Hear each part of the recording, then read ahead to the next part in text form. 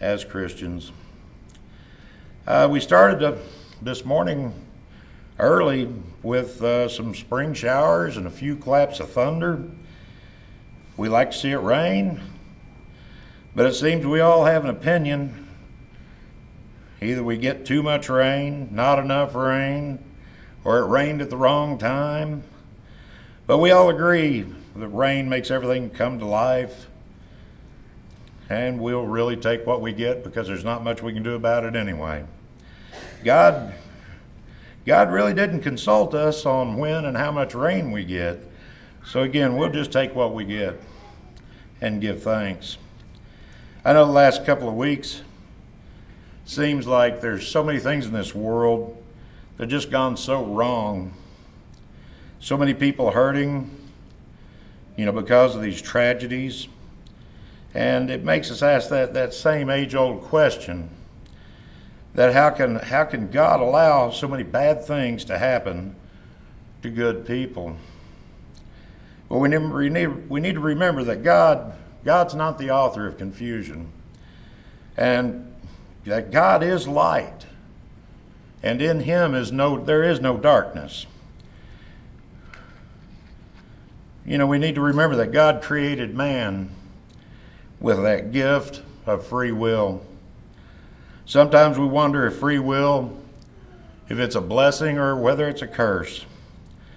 But we always need to remember that Satan is going to use that trait of free will against us every opportunity he gets.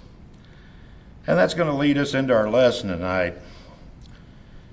And the title of it being, Who Can You Blame If You're Lost? It seems that people, they always want to pass the buck. It's a favorite phrase, especially, you hear it in politics. They want to blame everyone and anything they can, just so long as we don't blame them or us. Kids are good at this. Someone gets hurt, something gets broken. What do? Try to blame it on the brother or sister or another person, blame it on the dog or even the cat. And we do this just as well. If we burn dinner, we want to blame it. Maybe the kids were distracting us. When we misplace something and can't find it, we want to blame the other person or the kids for hiding it from us. Again, we do this in politics also. No one wants to be the blame. So they're always pointing fingers at someone else. And many times they find a scapegoat to get the attention off of themselves. The main question I want to look at this evening is, again, who can you blame if you're lost spiritually? First off, we need to recognize there's only two groups of people today. Those that are saved and those that are lost. Jesus describes it this way in Matthew 7:13. Enter by the narrow gate, for wide is the gate, and broad is the way that leads to destruction, and there are many who go in by it. Because narrow is the gate and difficult is the way which leads to life, and there are few who find it. So basically, there's two roads a person can take in life. You're either on the narrow, difficult road that leads to heaven, or you're on the wide road that leads to destruction. Jesus also makes it clear that few will find themselves on that narrow road. And this is not really an unreasonable statement when you consider the billions of people who do not know God or obey God's perfect will. Even when we look at our own nation, the percentage of those who know God and who obey His word without, adding or taking away from it, are getting fewer and fewer. This means that thousands, millions, or even billions of people are going to be lost. But again, the question becomes, who are they going to be blaming, or who are they going to blame because they're lost? Well, they can't blame God. From the beginning of time, before God even made humans or mankind, He was making it possible for us to be saved. We get this idea from what Paul wrote to the Ephesians in Ephesians chapter 1, verse 3, and go on through 5. Blessed be the God and Father of our Lord Jesus Christ, who has blessed us with every spiritual blessing in the heavenly places in Christ, just as He chose us in Him before the foundation of the world, that we should be holy and without blame before Him in love, having predestined us to adoption as sons by Jesus Christ to Himself, according to the good pleasure of His will, to the praise and glory of His grace, by which He has made us accepted in the beloved. As you can see, it's always been God's plan that we be able to be saved. For instance, when Adam and Eve were in the garden, He loved them and set up the most perfect paradise for them to live in. He let them have access to every single thing in the garden except one tree. Now, if God had wanted to be unfair from our perspective, He could have gave them only one tree to eat from and made everything else off limits. But that's not what He did. We know that Eve, with a little encouragement from Satan, chose of her own free will to eat of the tree and offer it to Adam. Adam took it on his own free will also and ate of it. And they found themselves kicked out of paradise. And now they would no longer live forever in the garden, and now would eventually die. But even after Adam and Eve disobeyed God's word, He still showed His desire for their salvation, as He gave us our first glimpse that He would be sending His Son, Jesus, to the earth for all mankind. Genesis 3:15 says, I will put enmity between you and the woman, and between your seed and her seed. He shall bruise your head, and you shall bruise his heel. If God had not cared about our salvation, He would have simply destroyed Adam and Eve, and you and I would not be here today. If God did not care about us, He would not have loved us enough to create us with free will. Now, as the human race began to multiply, unfortunately, the mass majority of them decided to turn their back on God, and they turned to sin. Mankind had become so corrupt that God said in Genesis 6:6, and the Lord was sorry that He had made man on the earth, and He was grieved in His heart. So the Lord said, I will destroy man, whom I created from the face of the earth, both man and beast, creeping thing, and birds of the air. For I am sorry that I have made them. So God brought forth a flood that destroyed everything except 8 righteous souls and the animals He preserved on the ark. Again, we see God's desire to save His creation, because in the almost or 100 plus years that Noah was building the ark, he was also preaching, trying to warn people to turn away from their sin. But no one listened or cared except Noah. We don't know how many people died in the flood, but out of the whole world of that time, only Noah and his family were saved. From Noah's son, Shem, God began a special race, the Hebrew race, which of course included Adam. God made the following promise to Adam in Genesis 12:2, I will make you a great nation. I will bless you and make your name great, and you shall be a blessing. I will bless those who bless you, and I will curse him who curses you. And in you all the families of the earth shall be blessed. God had chosen this special nation to be his people, and he did everything he could to make sure his new nation would honor the covenant that they had made with him. He gave them a great leader, Moses, and he divided the children of Israel into tribes, and he made the Levite tribe to be in charge of helping the people to maintain spiritual faithfulness. He gave them everything they needed to know to be pleasing to him. He gave them an exact pattern to follow so that they would know how to build a tabernacle from which they could offer up all kinds of offerings and sacrifices for their sins. He gave them a special law to follow that would guide them to the pathway of righteousness. But they continually turned their backs on God and sought sin and idolatry.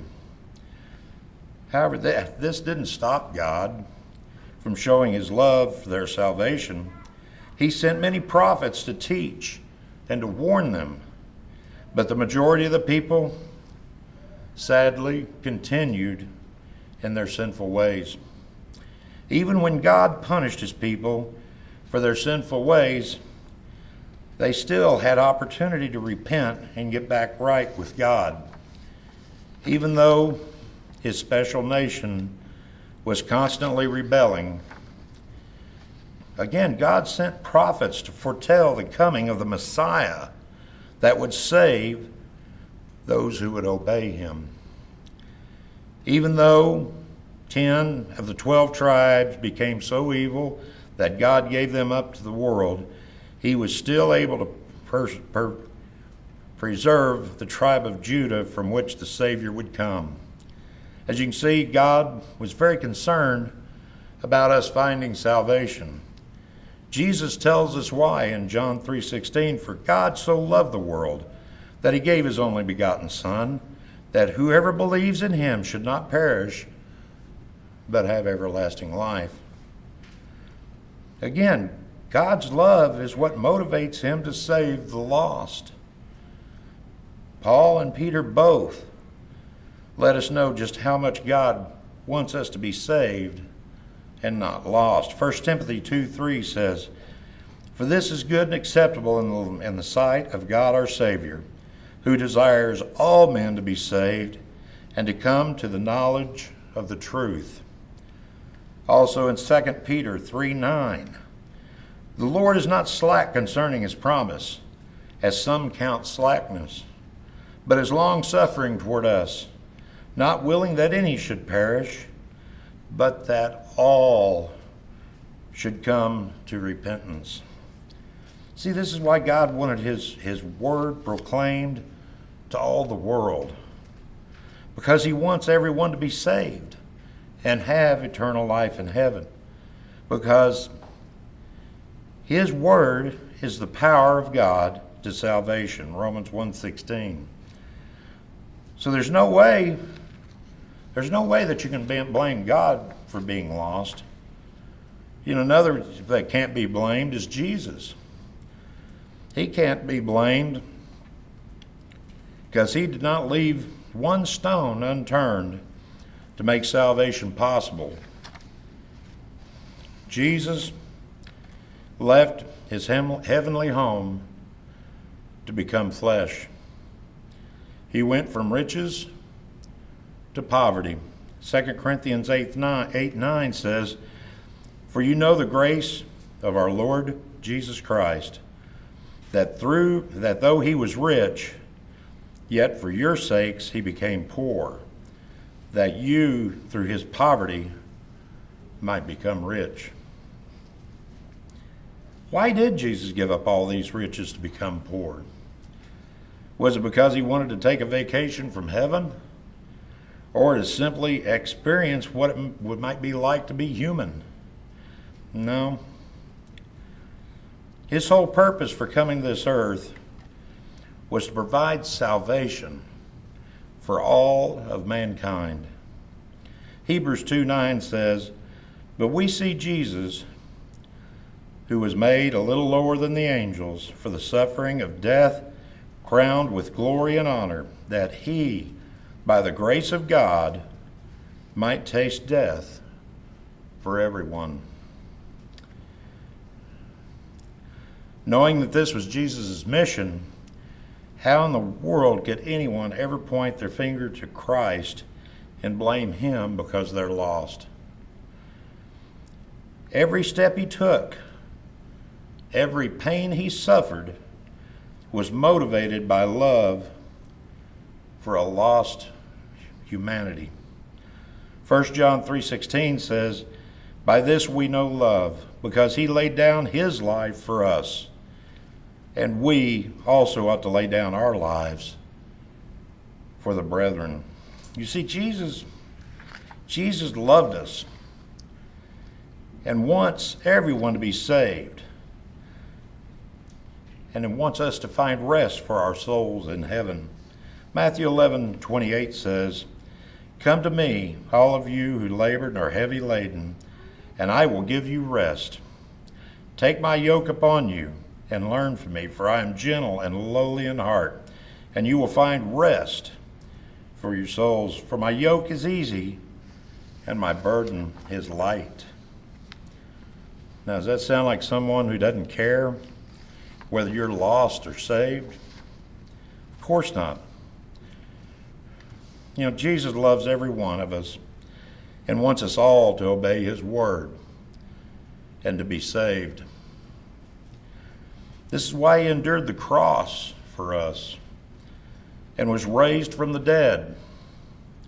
It's why his apostles went around proclaiming his death, burial, and resurrection, and teaching them everything that Jesus had told them, so that both Jew and Gentile could be saved and become part of that church that Jesus built.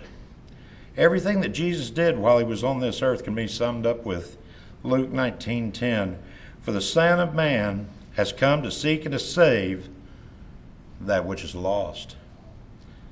So no one can point a finger at Christ and blame him because they're lost. You can't blame the Holy Spirit either. We may spend several hours studying the Scripture about the Holy Spirit, and then declare that there are many things that we didn't understand about him.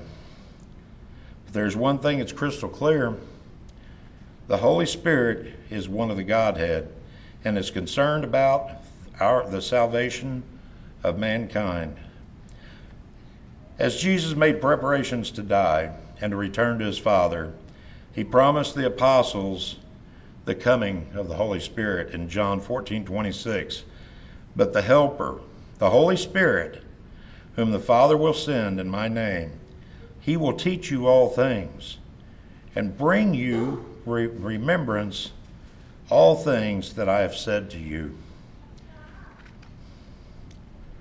One of the last things that Jesus said to his apostles before ascending was about the promise of the Holy Spirit. Acts 1:5 says, "For John truly baptized with water, but you shall be baptized with the Holy Spirit not many days from now." Then verse 8 he continues with, "But you shall receive the power when the Holy Spirit has come upon you, and you shall be witness to me in Jerusalem and in all Judea and Samaria and to the end of the earth." Sure enough, just as Jesus promised in Acts 2, chapter 2, on the day of Pentecost, the Holy Spirit came like a mighty rushing wind, and it filled the whole house where the apostles were sitting. This brought a large crowd. The crowd came together where Peter and the other apostles preached the gospel for the very first time. All the nations represented could understand them in their own language because of the power of the Holy Spirit. It was because of this help of the Holy Spirit that made it a successful day for the salvation of 3,000 souls that received the message that day with gladness and were baptized in the name of Jesus Christ for the remission of their sins.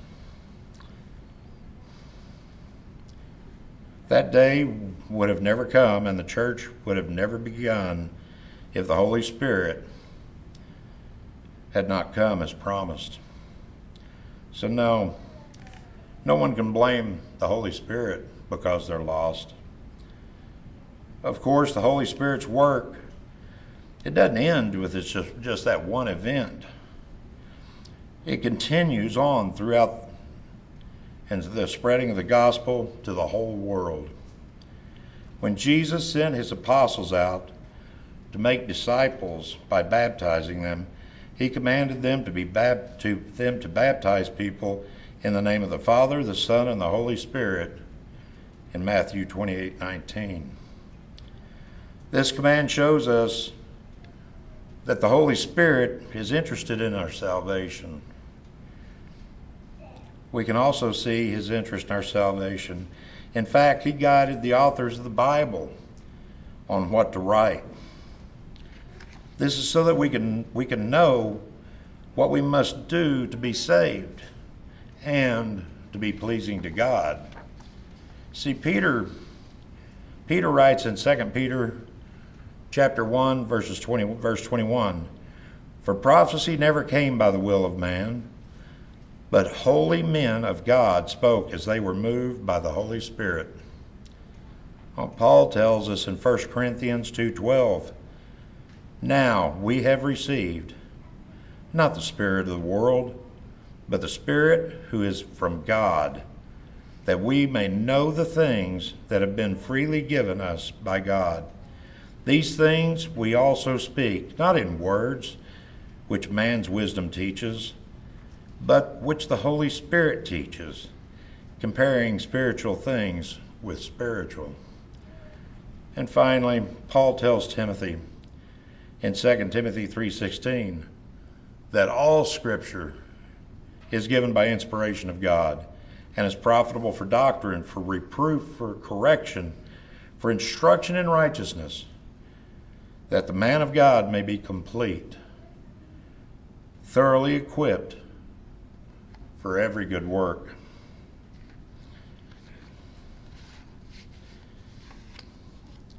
How could we ever know about the Savior? How could we ever know about the gospel?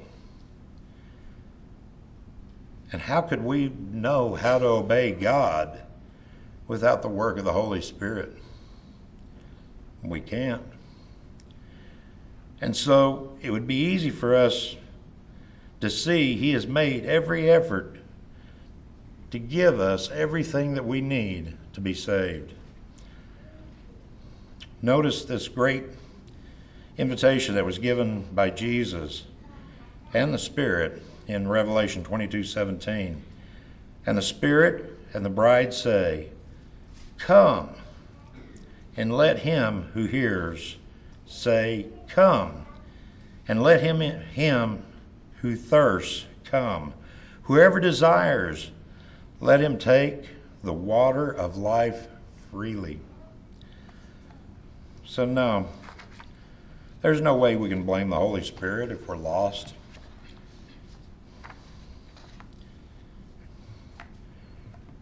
I think a lot of us here are old enough to remember, Flip Wilson used to always say, "The devil made me do it." Some people want to blame the devil for us being lost. And there's probably some truth to that. Because the devil does go around like a roaring lion, seeking whom he can devour, as said in 1 Peter 5:8. But we need to understand that, just like with God, we have a choice. We have a choice whether we'll listen to the devil.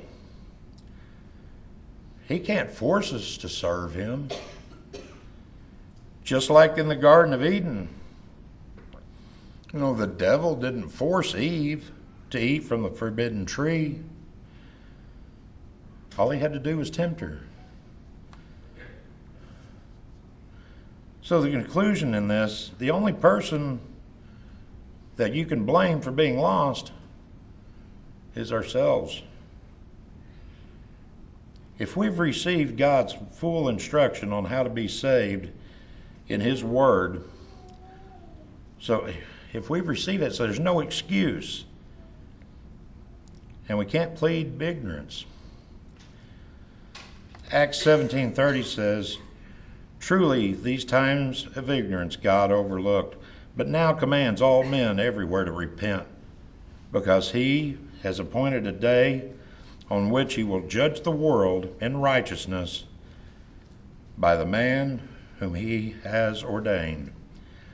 He has given assurance of this to all by raising Him from the dead." The Scripture also makes it clear that even if someone doesn't know God at all, they're not going to escape judgment. 2 Thessalonians 1:7, "When the Lord Jesus is revealed from heaven with His mighty angels, in flaming fire, taking vengeance on those who do not know God, and on those who do not obey the gospel of our Lord Jesus Christ. These shall be punished with everlasting destruction from the presence of the Lord and from the glory of His power."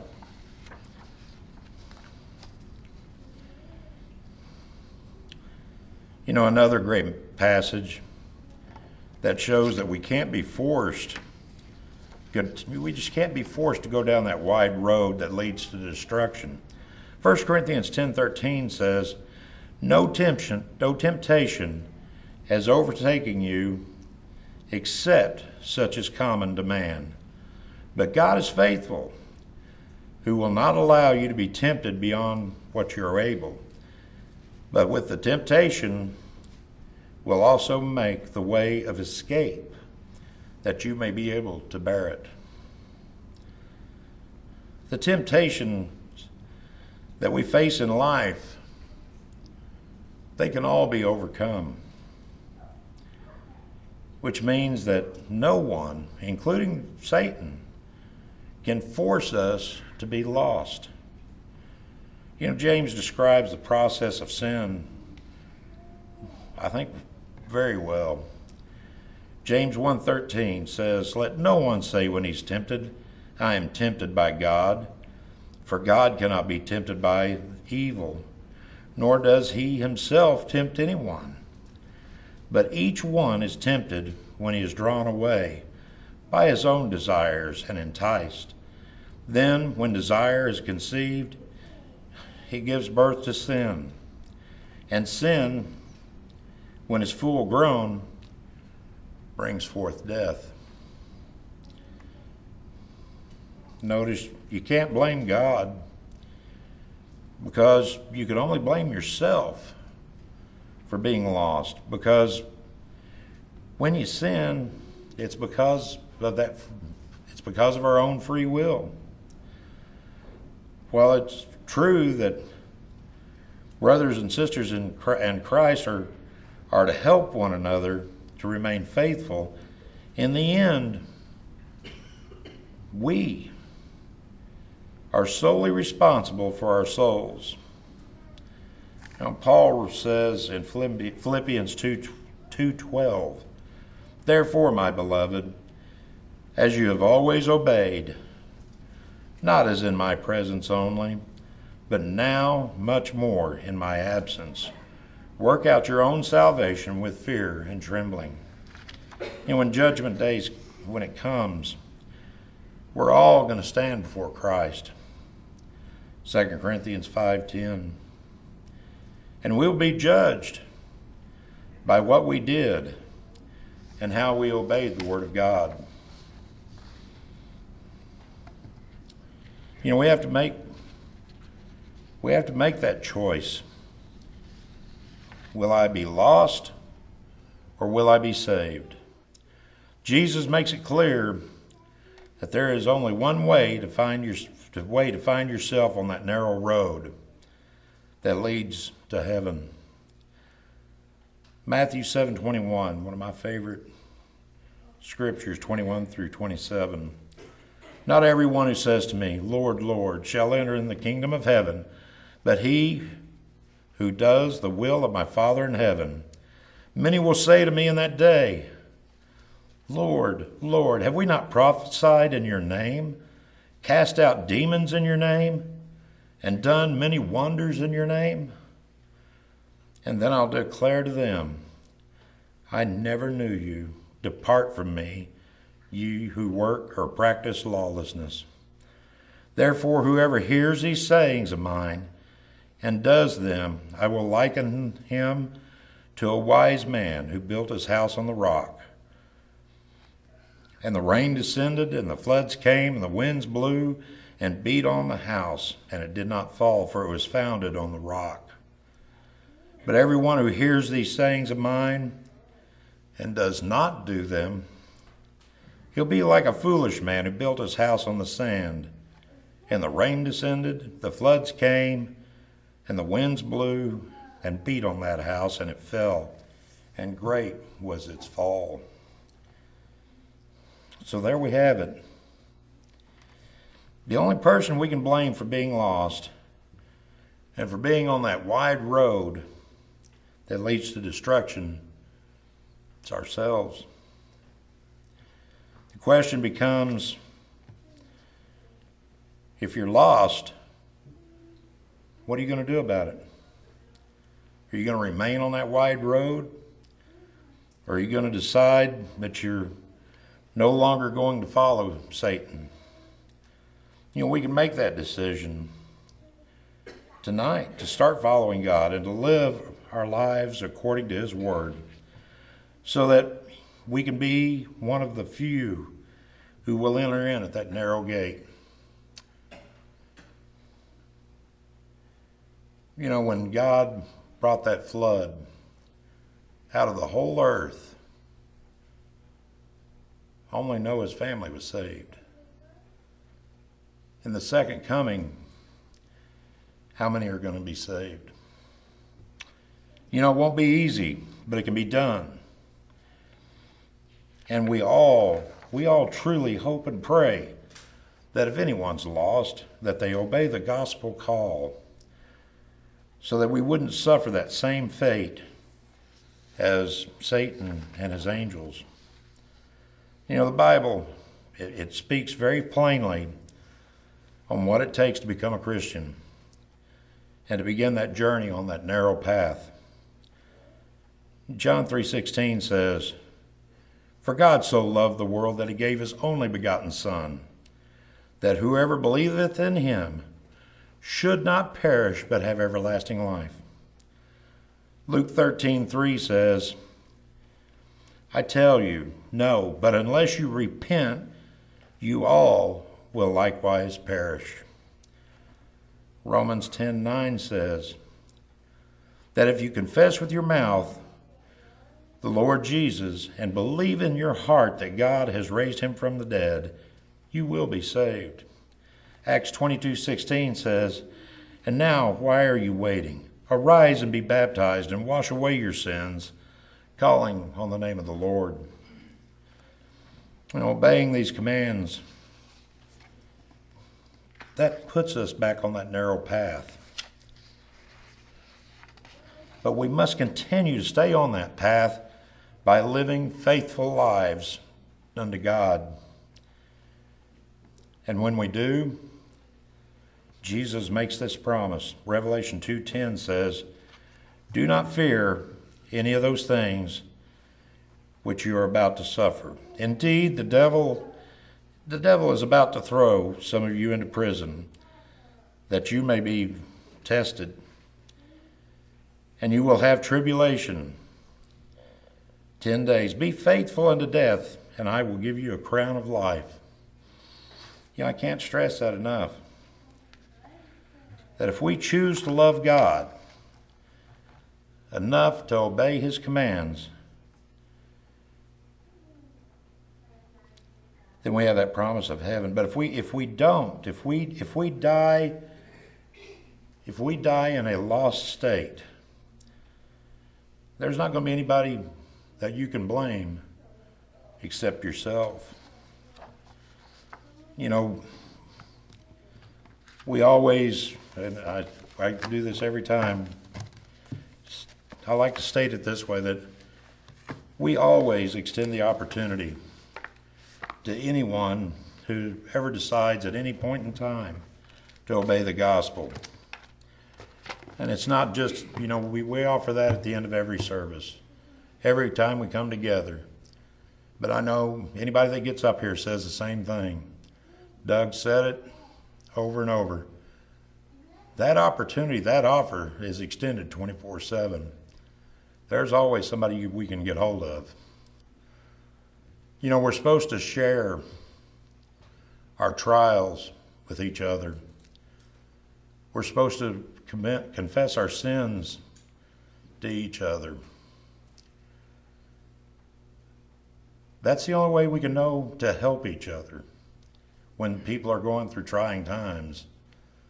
I know different people are created different. Some people keep things inside. Others are just free-flowing. But we all need to remember that we're God's family. And we don't desire anybody to be lost. So if you have that any needs of the church, or make that decision to be baptized, just remember we always extend that opportunity. We want to extend that now as we stand and sing.